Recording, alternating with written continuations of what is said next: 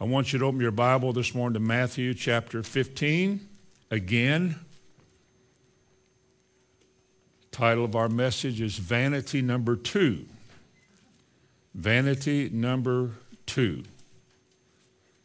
A subtitle would be The Church, spiritual or carnal. See, you are the church, are you not? Or am I the church? Maybe I'm the church. But I suspect the church is a group, a gathering. People have asked me many times in my life, where is the church going? I think you'll have to ask them all. You'll have to ask all of them. I know where we're supposed to go. I know what we should teach, the way we should go, but what decisions people are making may depend on how spiritual they are or how carnal they are. But everybody makes choices, and you know that. Now, last week we talked about vanity, and we used Matthew chapter 15. I want to begin there again, and I'll just start at verse 3. He said, "Why do you transgress the commandment of God by your traditions?" Jesus said. Then he shows them through a few verses. We're going down to verse 6. He shows them how they have taken something that God wanted them to practice or to do regarding their parents, and they have nullified that and set it aside by saying, well, the wherewithal or the money that we could help our parents with, we've dedicated it to God. We've made it korban, and therefore we can't help our parents. Verse 7, he said, "You hypocrites, well did Isaiah prophesy of you, saying, these people draw nigh to me with their mouth and honor me with their lips, but they are carnal. Their hearts are far from me, for in vain do they worship me, teaching for doctrines the commandments of men." And while these people outwardly appear very religious, very dedicated, and very loving, and very sincere people in the practice of their religion and how they seem to be approaching God, and we can't see their hearts, but all we can see is what they do, and they seem to have it all together. I mean, they're really sincere looking. They raise their hands if you're in that type of church. They shut their eyes, and they seem to be very much involved. And I wouldn't want to make a judgment call against that. Now, God said, these people honor me with their lips, but they have established a different way of serving me than the way I wanted them to do it. Instead of worshiping me and walking with their lives, whether we're talking individually this morning, you as a person, you and God, or us and God corporately as a church, he said these people have gone about, instead of doing things my way, walking my way, ordering their steps by my word, they have set that aside for something that has replaced it. And these things that have replaced it are the words of man, the traditions of man. A different way that some heady person reasoned within himself would be a better way for us to do it. You know, I know the Bible says this and that, but then here comes man's wisdom. But it would appear to me, it would seem to me, as far as I can see this thing, I think we would be much better off if we did it this way. And people have, throughout history, especially the church, they've always chosen man's way and man's way of doing things and man's way of seeing things and man's way of understanding things more than they would what God said, what God wanted to show us, and what God wanted us to understand. So that slowly but surely the church has descended into a state of carnality, in that what they are doing is not exactly what God wants them to do, but it's close enough for man to say, well, it's good enough. And these folks, he said, you are worshiping me, you're honoring me with your lips, your songs are good. Well, you know, I mean, I don't care if some of the beat, but the words are good. The people who wrote those words were sincere, and we're singing the right words, we're honoring God. But our heart's not really in that direction. He's all I need. Well, not exactly. Now, I don't live like he's all I need, because when I need something, it ain't him I go to. If I need money and it's not God, I seek first. If it's healing my body, it's not God I turn to first. Because you see, it seems to me that if I have any sense in this world, I would realize that though God could do a lot of things he's promised, he might not want to, and I should.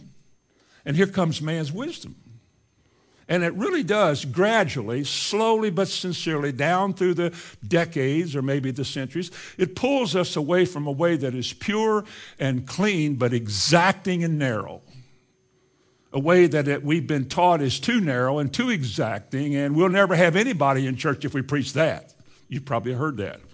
Well, we'll never have a crowd of people here if we preach like that. And so man's wisdom has said it is better to have a lot of people than just have a few people. So we exchange what God says, or we modify what God says, or leave what God says out so that we can do it a way that is more pleasing and pleasant to people. And what you have is a room full of people that many of them are carnal. Now turn to Romans 8 for just a moment so we can get started. Romans chapter 8. A few things about carnality or the flesh. Now remember, Jesus said this: anytime you change what the word says, anytime you redo the word so it fits better into your lifestyle or your church program, anytime you rearrange the meaning of the word to suit yourself or your group, everything you do is vain. Whoa. I think we defined vain last week. There's worldly vanity, pride and the show of appearances or accomplishments or possessions or abilities, and how people flaunt all of these things and make a show of this stuff openly, and they like to be admired and looked at and talked about. And they like interviews and press time. They love mirrors. They got one on the right side of the car called a vanity mirror. There's a lot of things like that. And that's natural. We all know about vain people. He's so vain. She's so vain. But what about spiritual vanity? Spiritual vanity is a spiritual life that is non-productive. It is a spiritually sterile life. Nothing is happening through your life. You're just existing in a religious atmosphere, but no fruit is coming forth. There's no evidence of Christ's likeness flowing through you. We just go to church and then we live our lives as we lived them the week before, and we come back to church. We hear what is said because we're respectable, nice people, but we go home and we do what we've done. And in essence, if there's no fruit, it is vain. It is a non-productive life. The word vain, both Old and New Testaments, mean useless, worthless, and empty. What a terrible thing it would be this morning if God said, you are useless. I can't use you because you won't do it my way. You're afraid of the consequences of my way. You are folks, he said, that have become worthless because every time I speak a word, you draw back and look for excuses or run to somebody to reinterpret what God said, so it doesn't really mean what God said. That's because of this vanity. But this vanity is a product of somebody tarnishing the Word of God or leaving it out so we won't be offended by it. Because a preacher knows if you offend people, they might not come back. And if people don't come back, the offerings will go down and then there won't be enough money. You'd be surprised. Well, you wouldn't be. You wouldn't be. At the things that motivate ministries. It's not really the pure word in making disciples out of people, followers of Jesus. It's all about the organization. It's all about what people think, how we appear to the world, and being wanted by other churches to be like us and emulate us. It's not about making disciples. It's avoiding being hated by the world. Jesus said the world's going to hate you. The very stands you take because of the life you're willing to live, an honest and sincere life, is going to make you so different the world's going to hate you because you'll have a chance to show your testimony. And when you live your testimony, people talk about you, they gnash on you with their teeth, they slander you. Why wouldn't the devil do that? That's his work. In Romans chapter 8, the word flesh is used 11 times, flesh. It has to do with that which is fleshly or carnal or sensual or of the senses or of the emotions and the feelings, how you feel. And you live by your feelings and you insult me. I'm mad at you because anger is a part of my senses or my makeup. And people become very sensual. They become intellectual. There's a lot of ways that people are fleshly, but it all comes back like a funnel to one thing. It is, don't make the word say what it says. If you tell me I must follow Jesus, I'm not coming back. I will not do that. I've worked too hard in my life to get where I am to throw it all away because of verse in the scripture.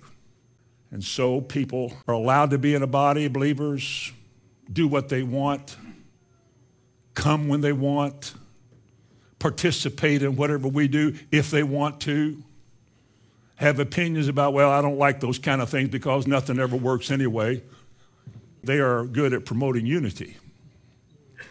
They are part of the cohesiveness of a local body. I'm speaking in ugliness. But in Romans chapter 8, when he uses the word flesh, I want you to notice just some key verses here. Verse 5, for they that are after the flesh do mind the things of the flesh. Now, I am specifically saying this. Whatever is of the flesh is vanity. And that vanity is promoted by turning away from the word, but turning to something else. Because turning away from the word of God doesn't mean you're not religious. It just means that the word of God doesn't prevail. But somebody else's word prevails. He said, they that are after the flesh do mind the things of the flesh, but they that are after the Spirit, the things of the Spirit. Verse 6, to be carnally minded is death, but to be spiritually minded is life and peace. Because the carnal mind is enmity against God, for it is not subject to the law of God, neither indeed can it be. So then they that are in the flesh cannot please God. Verse 13, if you live after the flesh, what will happen? You will die. Because no matter what you tried to do, no matter how sincerely you did this or that, perhaps, now God sees the heart, but when you choose something besides the Word of God and you throw it into your church life and this is what you're living for and doing, it might be that when it's over, the Lord said, I never knew you. We can't fathom that. But God sees hearts. He knows why we're doing things. How many times have you heard just sitting in here in the last 20 years? He knows what you're thinking. He knows why you act the way you act and dress the way you dress and talk the way you talk and drive the way you drive and treat people the way you treat them. And he knows the reason you're doing all of this. Listen to me. I know this part's from the Lord. Anything in our life that's not prompted by sincere service to God on the basis of his word is vanity. It is for nothing. You get nothing for it. And people are taught throughout their lives, if you do this and you do that and you do this and you do that, then God will do this or do that. That's not always true. So a vain life is a non-productive life. It is a life that is made sterile by somebody altering the word that you're hearing and the word that you're believing or receiving. A word that God does not watch over to perform, a word that he does not honor, and a word that produces no fruit. If our lives are fruitless, it's because our lives have been spent in vanity. Maybe not in flaunting anything, but just in following a myth. Can a man follow a myth? There's a verse in 2 Timothy, you don't have to turn to it, but he said, they shall turn away their ears from the truth. I've been talking about this for 5 minutes. They shall turn away their ears from the truth and turn aside unto fables. Now, that life from that point on is a vain, fruitless, no grace life. God no longer is involved in blessing and honoring all the money you spend, all the time you were there. It doesn't work. Somebody said, that's too narrow. That's what God says in his word. That's why he offers us a way that is pleasing to him and has told us that many will be called, but only a few will be chosen. Now, I'm not trying to make this hard. I got to live by this. I study it, and I got to live by it. Because God holds us to a narrow line. Jesus didn't die for us to live a cheap life. You can't live any way you want to and say you're honoring God. But there is a way that seems right unto man, and man likes to follow it, but it's a way of death. And we would like to think that's not exactly true. Paul warned us in Ephesians 5 and verse 6. He said, let no man deceive you with deceptive or deceiving words. Actually, with vain words. Let no man deceive you with vain words, useless words. Words that bear no fruit, words that don't come from God, words that God doesn't honor. He said, for this cause, the wrath of God comes upon the sons of disobedience. Because isn't it true, if we're not doing what God says, but we're doing something that we like, which is similar, don't we think that surely God will honor this? But our lives are spent in disobedience to God. Again, it's a narrow way, but it's what God says. So spiritual vanity is something that is too common in the church. And carnality or fleshliness or rebellion or turning away from the word is much too common also. And they create problems. And let's look at, in 1 Corinthians 3, if you'll turn over there, let's look at something there. Because when man's way replaces God's way, and you live like that, and that's the way I lived, we all did. And when Jesus comes to save us, remember he also tells us, your ways are not my ways. Why? Because your thoughts are not my thoughts. God says my ways are higher than the heavens. And I'm inviting you to give up all of your old ways, all of them, and to begin to see what I'm saying and be willing to do it. That's what he says. And that's a challenge. And you know, every one of us in this room knows it's a challenge. I don't want to get off track and get onto something else, but I do believe that God could speak an audible voice in this room about a certain subject or two or three, and it would still exist. If his voice came down and we stood here and shook for 5 minutes, I believe that situation he spoke against, I believe, would still exist because I do believe that a lot of people enjoy carnality. They like the feeling of being in a religious atmosphere, but they also would like to think, well, I'm not exactly there, but I'm not exactly out of it either. Then there's a word for that. It's called lukewarm. Well, lukewarm's better than nothing, isn't it? Not exactly. Not exactly. Jesus said, I would that you were hot, spiritual or carnal. At least we can deal with you.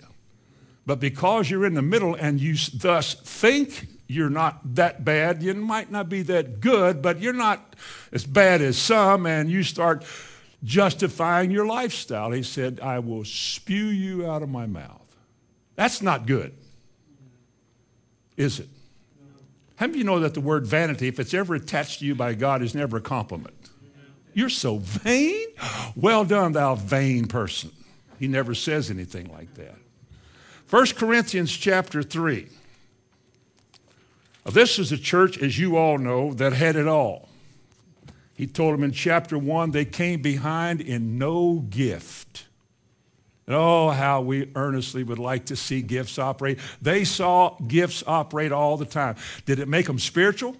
The church at Corinth, did they produce giants in the faith because all the gifts were there? They had prophets, they had apostles, they had evangelists, they had pastors and teachers.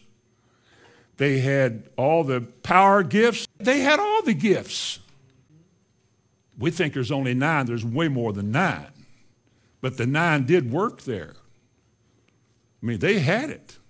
And yet, verse 1.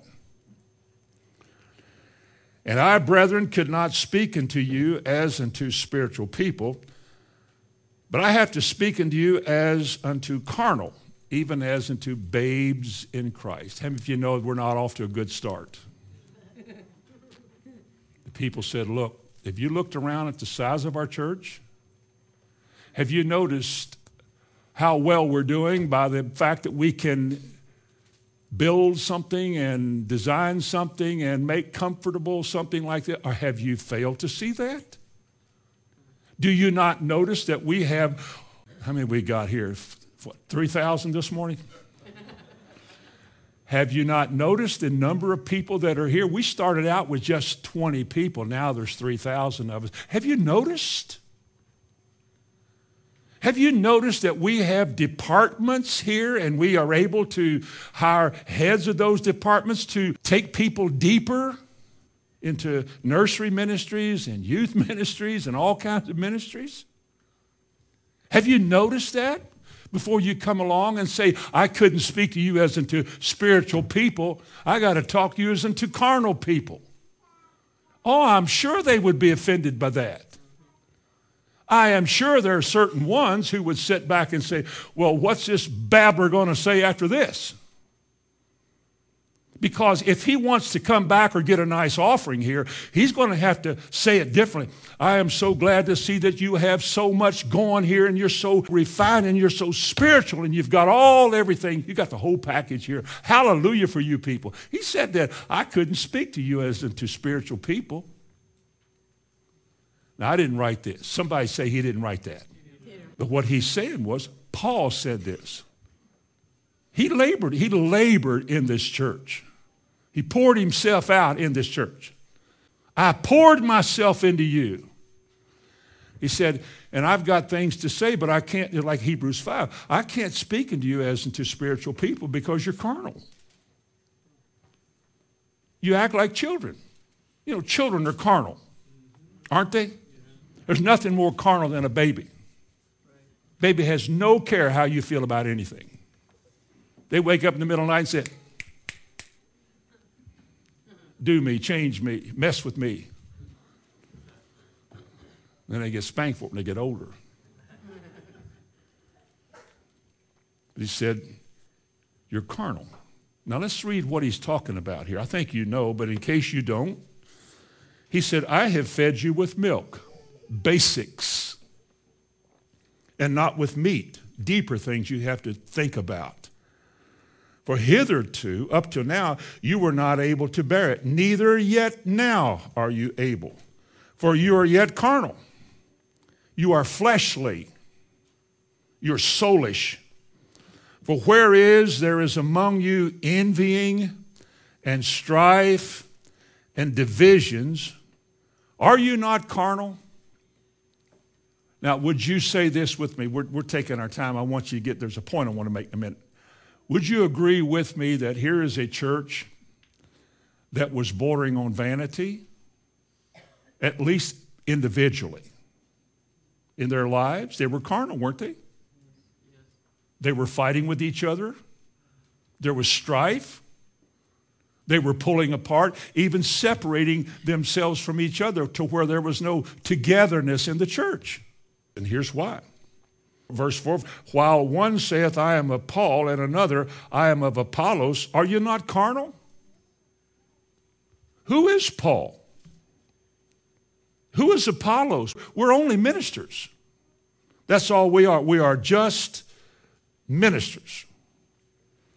We are nothing more than men who were minding their own business, doing something else when God called us out of our own business to do his business.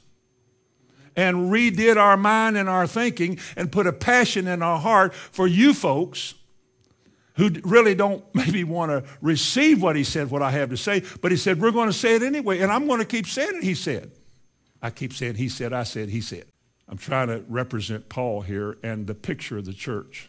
Because the church in the first century, which we'd like to be like, I don't want this. I've been here. I've been here. Whereas there is among you division and strife and envy. You're following people. You say, well, I'm following Paul. He had the big revelation. Well, I'm following Apollos. He's got the big knowledge. Apollos can bark off them scriptures. Apollos knows theological terms better than anybody. Apollos is a theologian among theologians. Paul is just this little bitty fellow whose speech they say is contemptible and whose bodily appearance is weak. You all want to follow that little whatever, but we're going to stick with the big man. Paul said anybody that does that is carnal.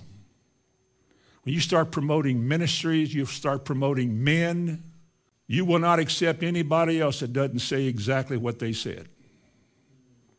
You can't follow anybody that doesn't talk like Apollos. If they don't define their theological terms like Apollos did, they're off.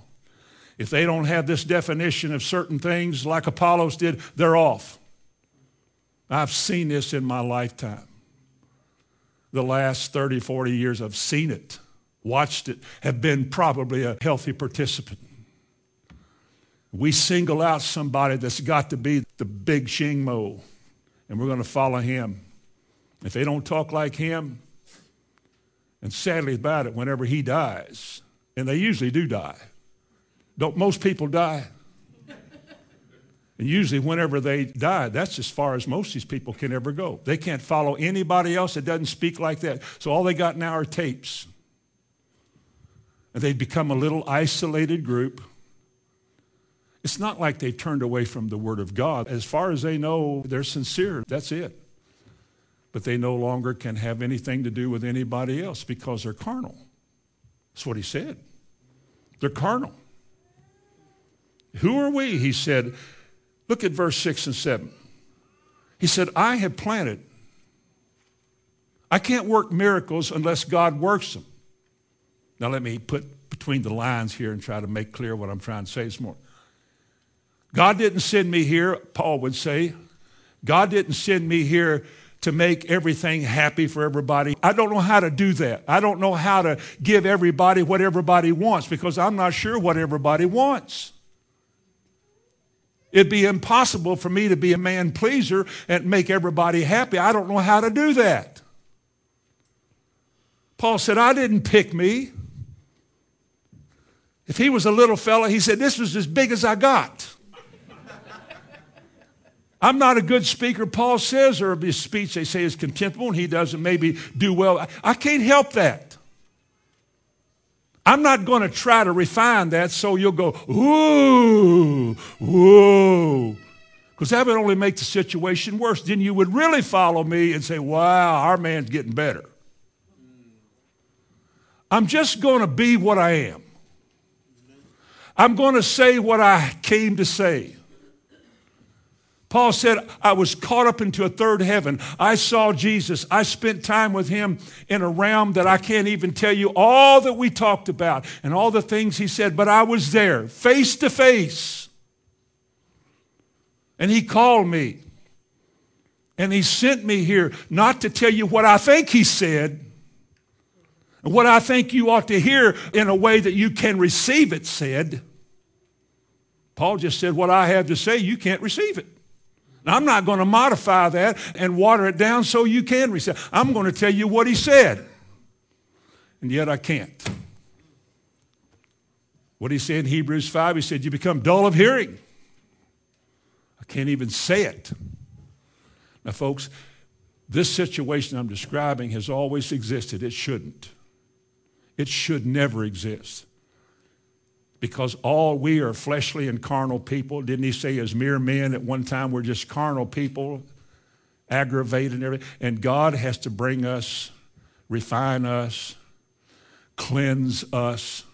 And he only does that as we see who he is and we yield ourselves to him. And whether anybody else wants the pure word or not, your heart says, I do. Don't water anything down. Don't change anything. Don't change the truth.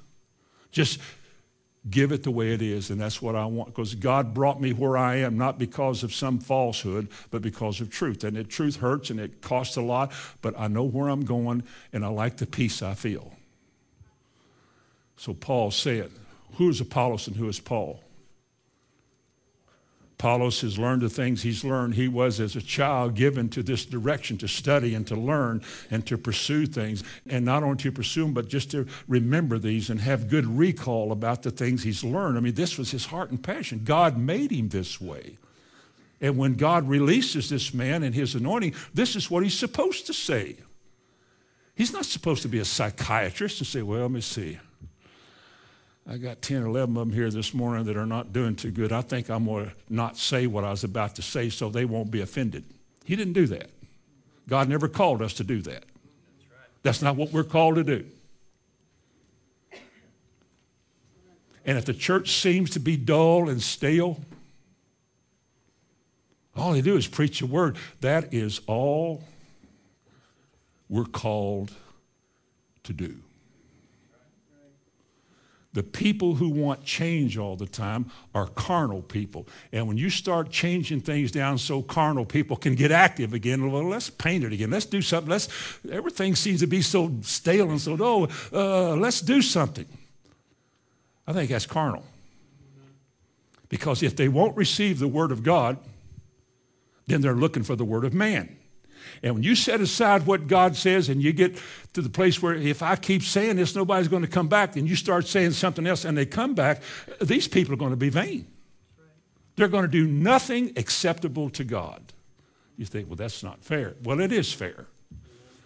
But Paul and Apollos, this is what they did. They were men who simply did what the Lord wanted them to do. And verse 12, he talks about verse 11, for no other foundation can any man lay. Paul said, we're builders.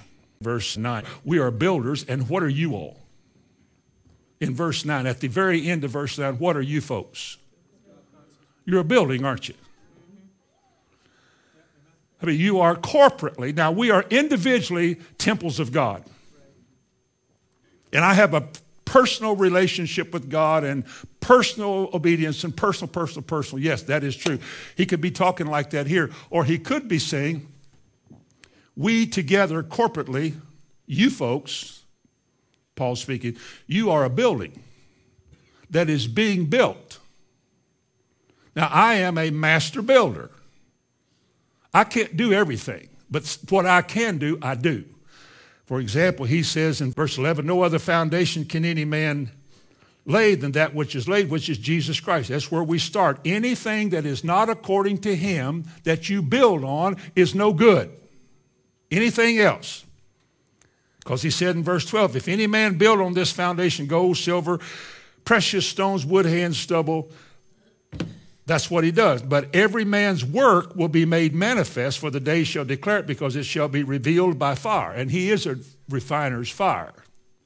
How many of you know that I could sincerely do something that maybe isn't exactly right, but I didn't know it was wrong?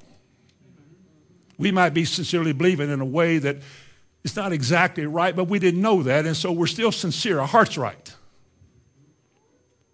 There's a lot of people that live their lives in the pulpit without deeper light, but they were sincere. They left out a whole lot because it was left out of their life. But what they believe with their hearts. I don't think they're rejected people. I think the day will come when our ministries and individually us, we're going to stand before a holy God, and we're going to find out how much was for him and how much was against him. How much was for us and how much was for him. That day will come. He said, verse 14, if any man's work abide, which he hath built thereupon, he shall receive a reward. Now, if any man's work shall be burned, like doing things we didn't know was wrong, he shall suffer loss, but in the goodness of God, he himself shall be saved. Aren't you glad? Really, now we're talking here about the condition of our heart and what we're doing. It's the Christian heart that cries out, is this the will of God? Is this what God wants? I could even give you a quick example that you don't like, the mirror. Mirror, mirror on the wall, is this the kind of stuff I should wear at all? I don't want to hear anything about that change. I'm not going to do that. Because something's in the heart here. It's not done yet. God's not through with us. We were all in some way miserable, but God's doing a work. But sometimes he has to get our attention and call us to this. And The preacher says, man, if I say that, these young folks are going to be bothered. And if I say that again, they seem to be doing well. Let's don't mess them up. I tell people all the time, I fuss at young people here more than I fuss at their parents. I don't know if I do or not, but I thought I did. And I said, young people aren't going to grow up and be healthy spiritual adults unless you tell them the truth. Multitudes of parenting have left out the truth, and kids have gone astray because the truth was left out. There's only one thing that makes us free: truth. You shall know the truth, and the truth is what God will use to cleanse and refine and make your life the way it's supposed to be. Now, concerning the church again, verse 16, know you not that you are the temple of God and the Spirit of God dwelleth in you, whether that is individually or the whole church, the Spirit of God dwells here.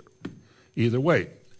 Now, if any man defile the temple of God, him shall God destroy. Well, he couldn't be talking individually here, because it would then read, if I defile this temple, I will be destroyed. I've said, if any man defile the temple of God, him shall God destroy. Well, if I destroy myself, God wouldn't have to destroy me again.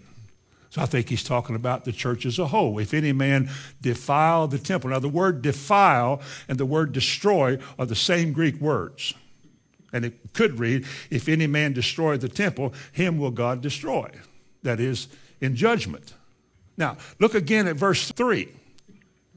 There is among you what? Envyings, strife, and divisions. Now, does that destroy the cohesiveness or the oneness of a body?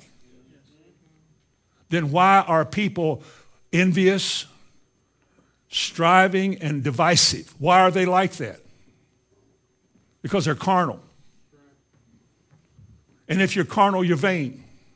And if you're vain and carnal, there's no fruit in your life except this kind of fruit. The fruit that comes from heaven is peaceable and good. You know that in James chapter 3.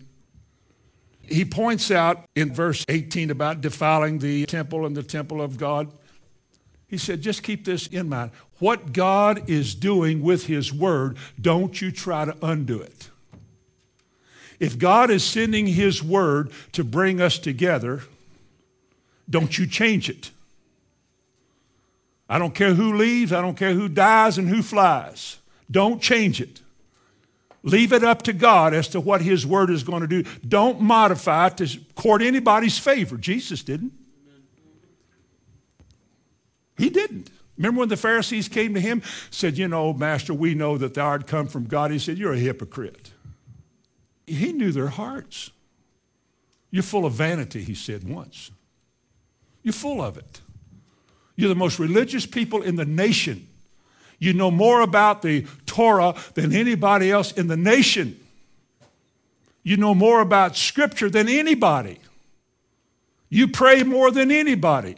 You're more definite in following the law, at least the part you want to follow, than anybody. You even count your little seeds out, your cumin, your dill, and your anise, and all of those little seeds. I got 10th. Is that a 10th of them?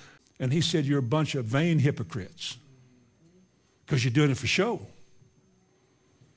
And he said, every proselyte that you make, every time you go out and you entice you evangelize one and you bring him into your fold and you begin to make him a little Pharisee like yourself, Jesus said, when you get done with him, he is twice as much a child of hell as you are, because you're a child of hell. See, those are hard words, but they're religious. And he goes on. Let me go back to this. If there's one thing that God hates in Proverbs 6, is he that soweth what? Discord. There's a lot of ways you can do that. Anything that divides what God does, God hates it, including divorce. What God has joined together, let no man put it asunder. What God does is not to be undone. If he does it, let it be. Amen. And anybody that works disharmony in a church, gossip, well, we've been through this back in dark ages. Gossip and backbiting and rumor and slander. Even if some of you kids pick up one of your friends' phones and text message or false something to somebody else because you think it's funny, you're a problem. You're a problem. You've got a problem. It's not funny. It's divisive. It creates ill will. It makes people in the world think wrong thoughts about your brother or your sister. You're wrong. You're carnal too. Because the fruit produced in that kind of activity is bad fruit. Anything God has to judge, anything that God will not accept is bad fruit. But it's what man does. And it's bad. And listen, goes on to the end of this chapter. Verse 18, let no man deceive himself. If any man among you seems to be wise in this world, clever and has a better angle than God, let him become a fool, that he may be wise. For the wisdom of this world and the wisdom of modern day pulpiteers is moros, moria. We get the word moron from that. I'll leave imbecile out of that. But they're probably buddies. For the wisdom of this world to God, man's ways is foolishness, because it destroys you. For it is written, he taketh the wise in their craftiness. Now verse 20. And again, the Lord knoweth the thoughts of the wise. What are the thoughts of the wise? They are vain because they are sterile. They produce nothing that God accepts. If they have a form of godliness and they deny the power of it, what are we supposed to do? Turn away from them. Turn away from them, because their whole system is vain. The whole thing. There may be sincere people in it. They'll be saved. I do believe that. They don't know any better. They're pure in heart and they're doing what they've been told and they're sincere about it. And when you teach them the truth, as best they know how, they'll get it, but they haven't had much. They've never been taught. All they've ever been taught is a church system and departments and Sunday school and vacation Bible school and CYF, or Christian Youth Fellowship I was in, and all the little things that we do, and that's all we did. But we had to do those programs in order to keep carnal people happy, because if all you do is preach the word, people get bored. Now you don't, do you? But when you do get to the place where same old, you're in trouble. Because you're looking for something different. Now let me ask you something. If God said this is the way, walk ye in it, and we get tired of this, what will we do? We'll look for something new to do, won't we? And we will find something we like to do. It may not be exactly what this is, but we like it, and it seems to be producing, but it's vain. It's vanity. You know, I think I say that every week. And yet we're living in the last days, in which that time, which is now in process, when many shall depart from the faith because they're going to give heed to vain, seducing spirits. And the people are going to be empty and hollow. No longer discerning about what's right or wrong. Unable to know if that was the devil or if that was God. Following their feelings and crowds because numbers must be right. And they get hooked and they get harmed. And a lot of them get discouraged and give up and quit, which was the devil's goal in the first place: to kill, to steal, destroy. So the only thing that keeps us safe, you that are here today, the only thing that keeps us safe is an unadulterated Word of God.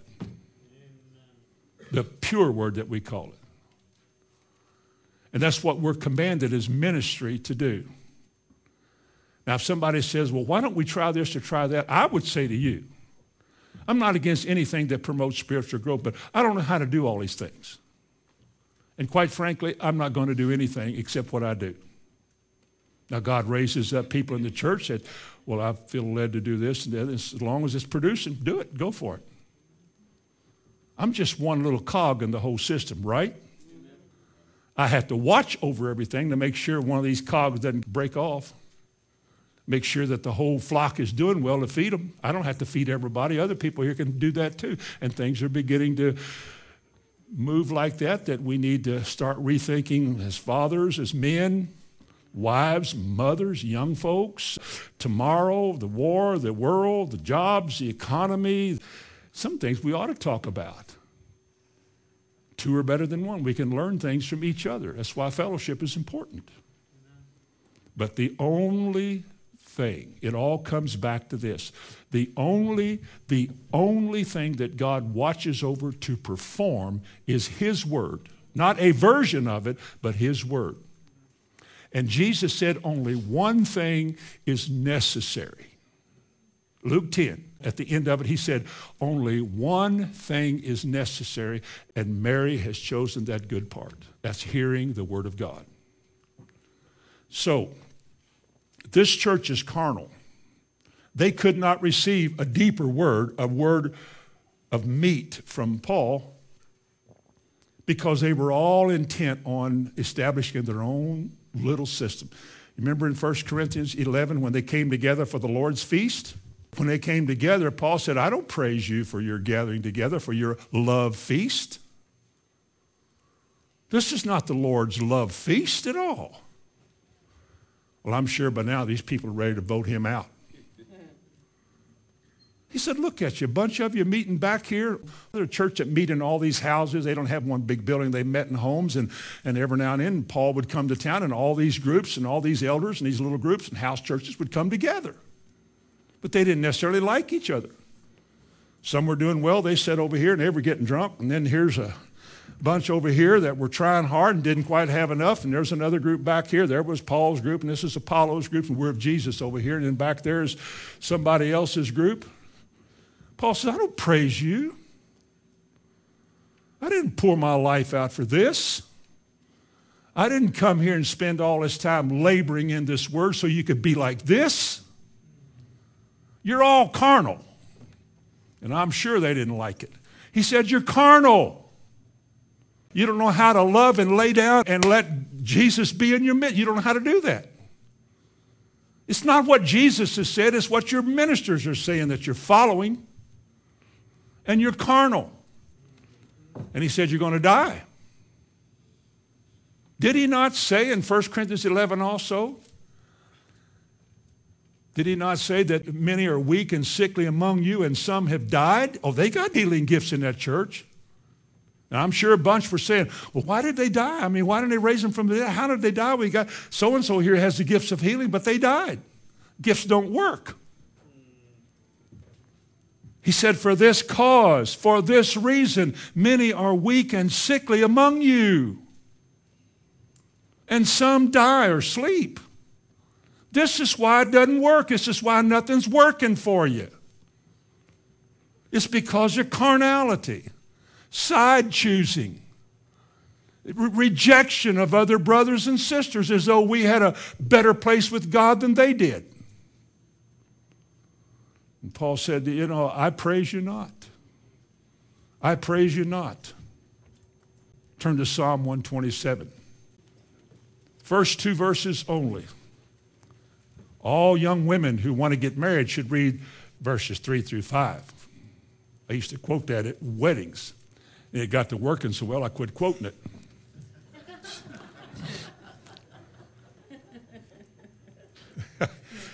I'll just quote 3. Because we live in a nation that hates children. We live in a nation that dreads pregnancy. We live in a nation that just, oh my goodness. But listen, the Bible says children are heritage of the Lord.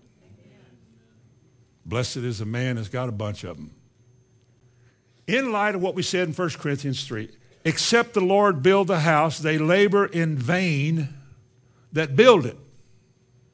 Now, building your individual house, you as a temple of God being reshaped and redone, unless God is doing this work, nothing's going to happen. Or corporately again, the whole gang of us, the church, Shelbyville Christian Assembly, and all who say God sent them there, they're a part of it. This is what he says. Except the Lord build us and put us together, what are we doing? We're laboring how? I know this is true. If we're trying to make it work and we're trying by methods and whatever to make it work and make everybody, if we're trying to make you, but we're not doing it with the word, then what we're doing, our labor, our effort, all the time spent and the hours studying, whatever, it's all for nothing. Nothing. Nothing. It credits us nothing to our account. All these years, 1981, May 21st, 1981, to this very day in 2010, is for nothing if it does not produce what God wants. Say amen. It's true. So we should, in a sober sense, with fear and trembling, examine our hearts to see, am I in the will of God? Oh, I'm having fun. I'm having fun. I'm at the fun time of my... Are you in the will of God? For your life was a vain life if you miss heaven. All those opportunities, and yet we just sort of set it aside. Not yet. I'm not ready for that. He said, except the Lord build the house, they labor in vain who build it. Now, let me give you 3 verses I want you to turn to in the New Testament. Keep your finger here. We're coming back. I want you to go to 1 Peter chapter 2 and the book of Ephesians chapter 2 and chapter 4. 1 Peter chapter 2 and then Ephesians 2 and Ephesians 4. 1 Peter 2, verse 5. You also, talking about this building now, you also as living stones. That's you, isn't it? Hard as a rock. Well, as Chevy said, there's something about a rock. You all can be rock solid in Jesus. Amen. You also as living stones are built up a spiritual house. Really, the word meaning are being built. Are being in the process of being built up into what kind of a house? A carnal house or a spiritual house? A spiritual house. Not little houses, but a house. One house, not several little houses. One building. A holy priesthood to offer up spiritual sacrifices acceptable to God by Jesus Christ. That foundation, that cornerstone, acceptable means it's not in vanity, but God accepts it.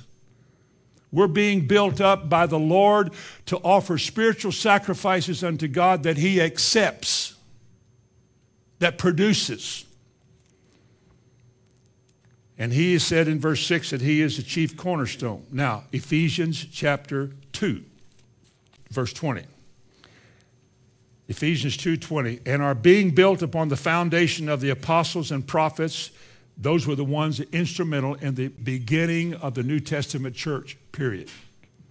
And are built upon the foundation of the apostles and prophets, Jesus Christ Himself being the chief cornerstone, in whom all the building fitly framed what's that word? Together.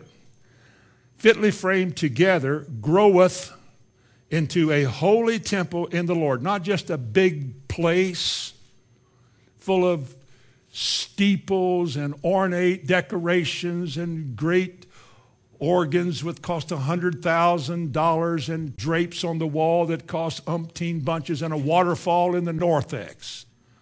I was in a church once that was walking by faith. They had a big meeting planned. They built a big fancy building. The money hadn't come in yet to finish it. The two pastors went out in the evening and borrowed money from the bank and finished it and said, praise God, he supplied our needs. They finished a waterfall out in the narthex. Jesus needs a waterfall to make a disciple. You got to have waterfalls and drapes. It is amazing what man does without regard for whether or not this will produce a disciple. Even the atmosphere. Let me go on in Ephesians 2, verse 22, in whom you also are built together for a habitation of God through the Spirit. Either we are or we aren't. Either the things that the building blocks, the Word of God that he has sent to accomplish this are being set in place or they're being set aside. But he has sent his Word. Chapter 4 and verse 16. From whom the whole body fitly joined together and compacted by that which every joint, what? Supplies. What is a joint? It's where two rocks meet. A joint's not marijuana. A joint is where two Christian rocks meet. An Apolloite, a Cephasite, and a Paulite. He said, from whom the whole body fitly joined together and compacted that by which every joint supplies according to the effectual working in the measure of every part, something each of us has to give, makes increase of the body unto the edifying of itself in love. Who increases spiritually a body, the preacher or the people? The people. I'm not trying to cop out. I'm just saying, who is it that makes it work? We think without a preacher we can't do it. Who said? It has to be the preacher who does it all. The preacher has a message. The people have ears. And either that message is received, we lay down all opposition to it and do our part and become a part of unity in the church. We're going to be guilty of division and destruction. Now, I don't want to be a part of that. I've seen God judge people. In my lifetime, I've seen people judge because of that very thing. Gossip. I've seen it. And so in verse 17, he said, this I say, therefore, and I testify in the Lord that you henceforth walk not as other Gentiles walk in the vanity of their minds, in the useless, sterile ideas of their minds. Sterile because God does not honor all these newfangled ideas the church comes up with to promote itself. You know what God is promoting in this hour?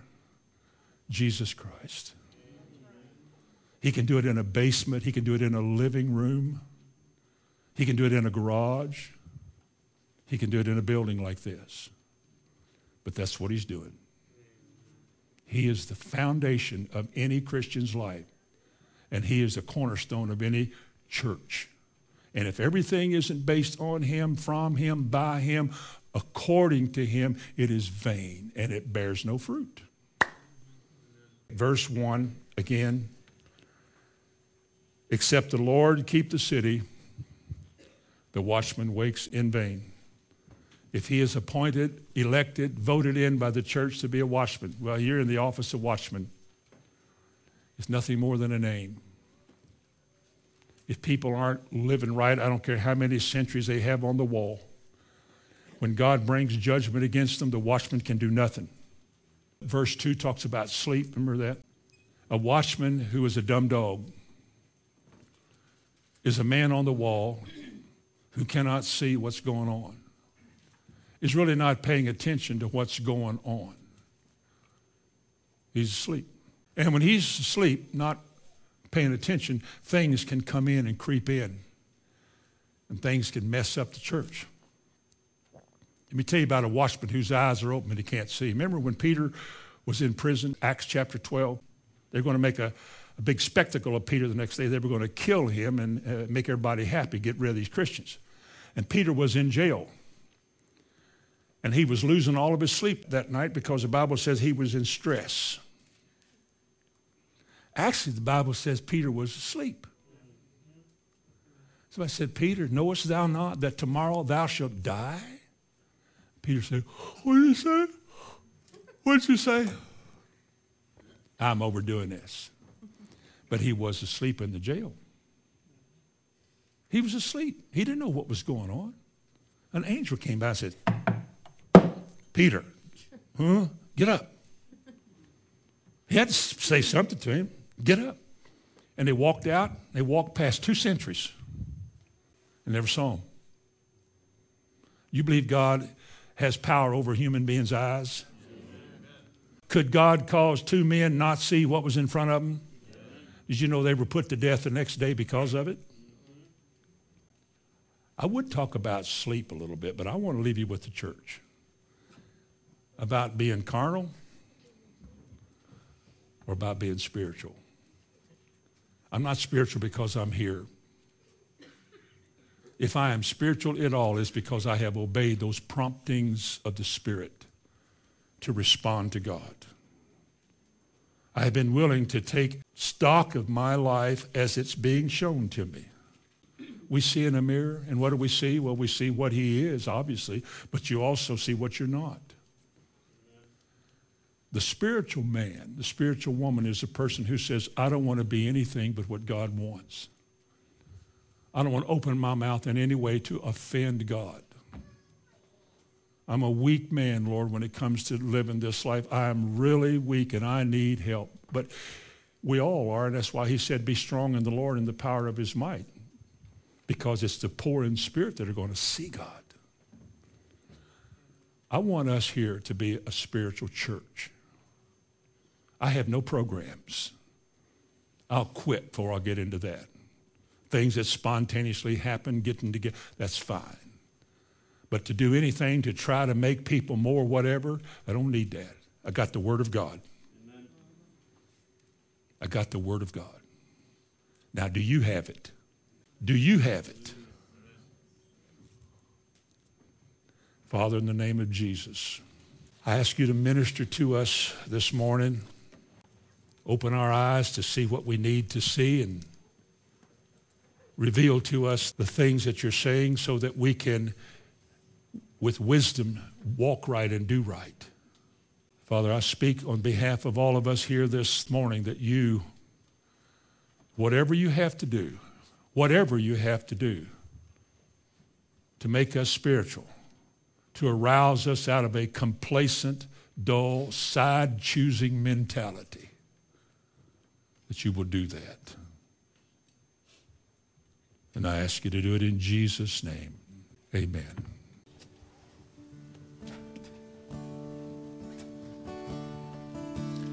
Praise the name of Jesus. Praise the name of Jesus. He's my rock. He's my fortress. He's my deliverer. In him will I trust. Praise the name of Jesus.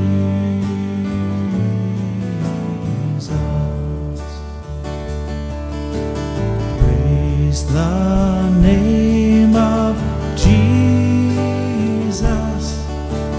Praise the name of Jesus. You're my rock. You're my fortress. You're my deliverer. In you will I trust. Praise the name of Jesus.